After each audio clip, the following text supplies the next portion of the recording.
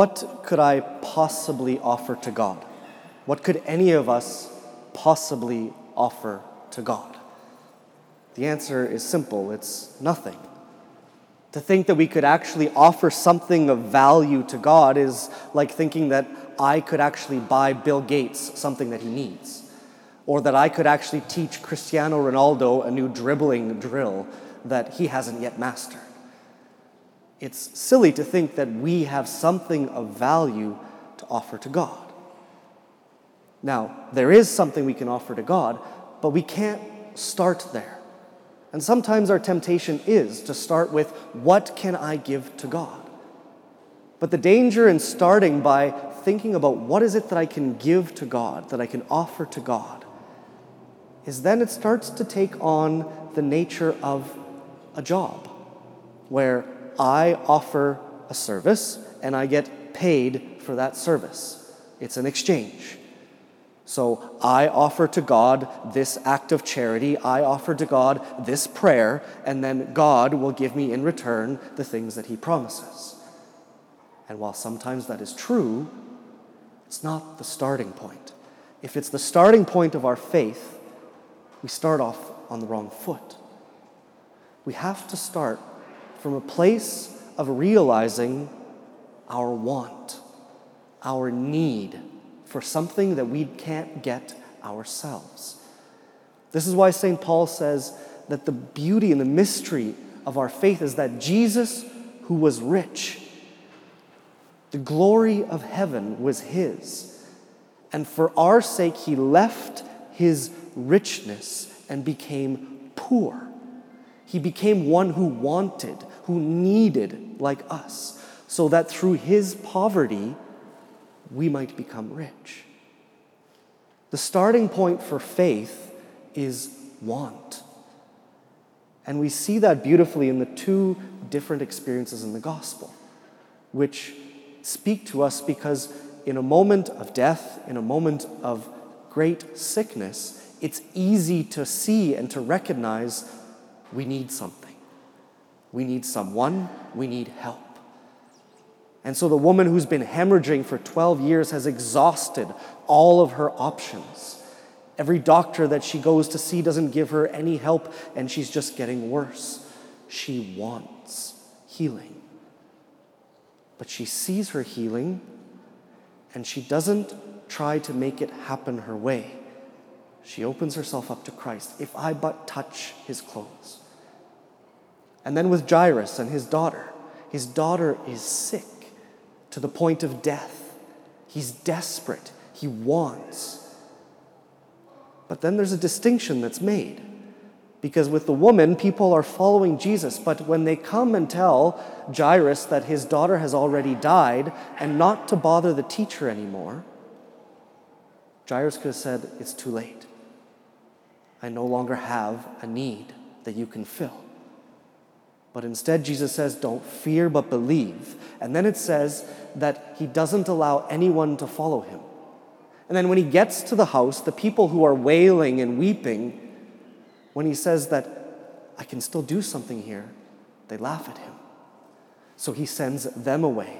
And all that are left in the house are those who are still willing to acknowledge to Jesus they have a want and he can fill it. Our life of faith starts from a place of wanting. But one of the things in our society that keeps us from being able to acknowledge that readily is our money. Our affluence prevents us from seeing more clearly our want because it creates in us a semblance of self-sufficiency. Anything that I might need, I can pay for it. I can get it for myself. Whether that's food that I need, I go to the grocery store, I pay for it, I get it. Whether it's healthcare, you pay for it, you get it. Whether it's psychological help, you go and you can pay for it and you get it. You can even pay for a friend, someone to hang out with you. We can pay for anything, and it creates in us this illusion of being self-sufficient. And we start to lose our awareness that we want. We want for something that we don't have. And that's what the Book of Wisdom says in our first reading, that we are made for immortality, that God has given us a share in his eternity. That's why we want. It's ingrained in us to want. But if that want is directed by our self-sufficiency, it steers off course. And on this Canada Day, we can look at the history of our own country to show us that.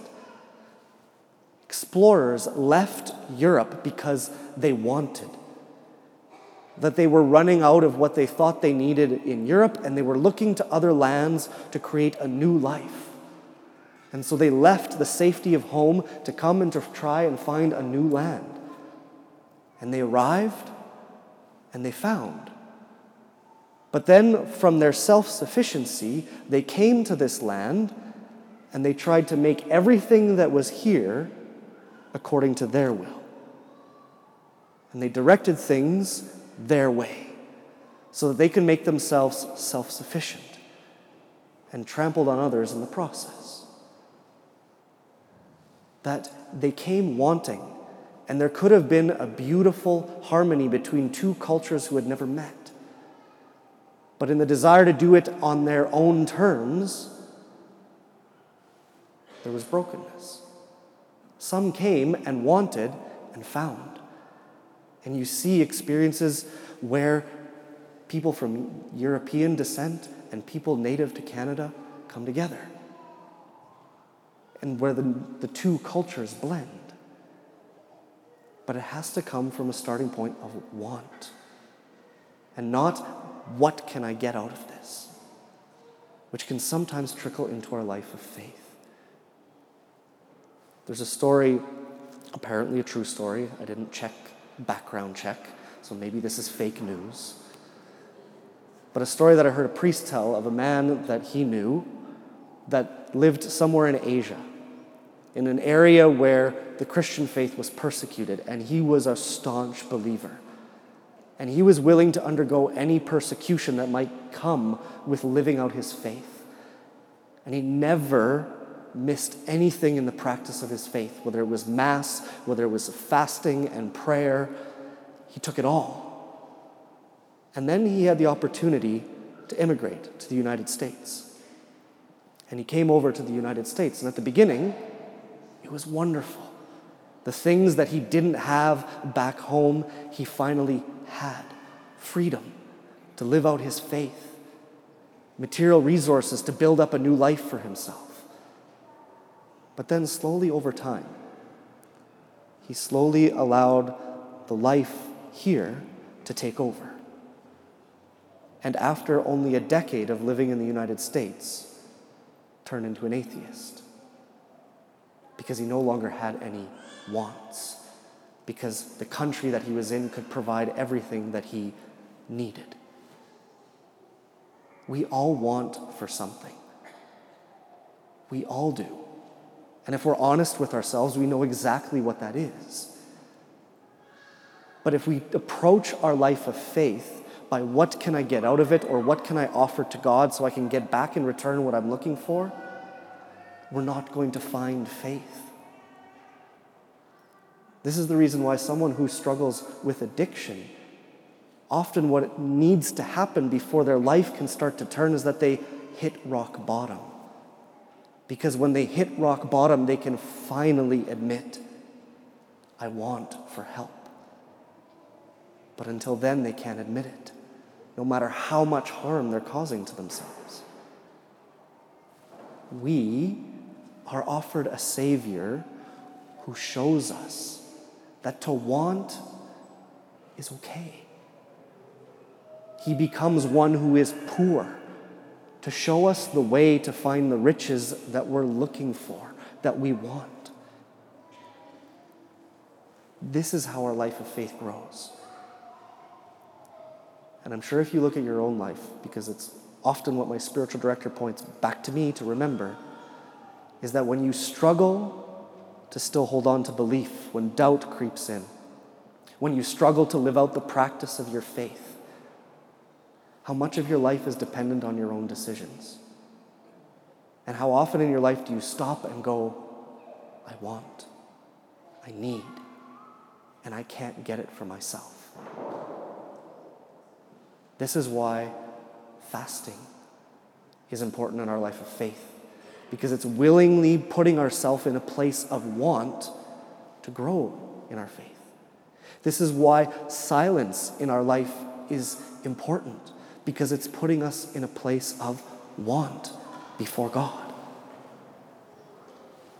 And in that moment, we give God the possibility of providing. Not because we want to take it for ourselves, not because we want it to happen our way, but because we're open. If we just touch the fringe, if we just receive one Eucharist, we'll receive what we want.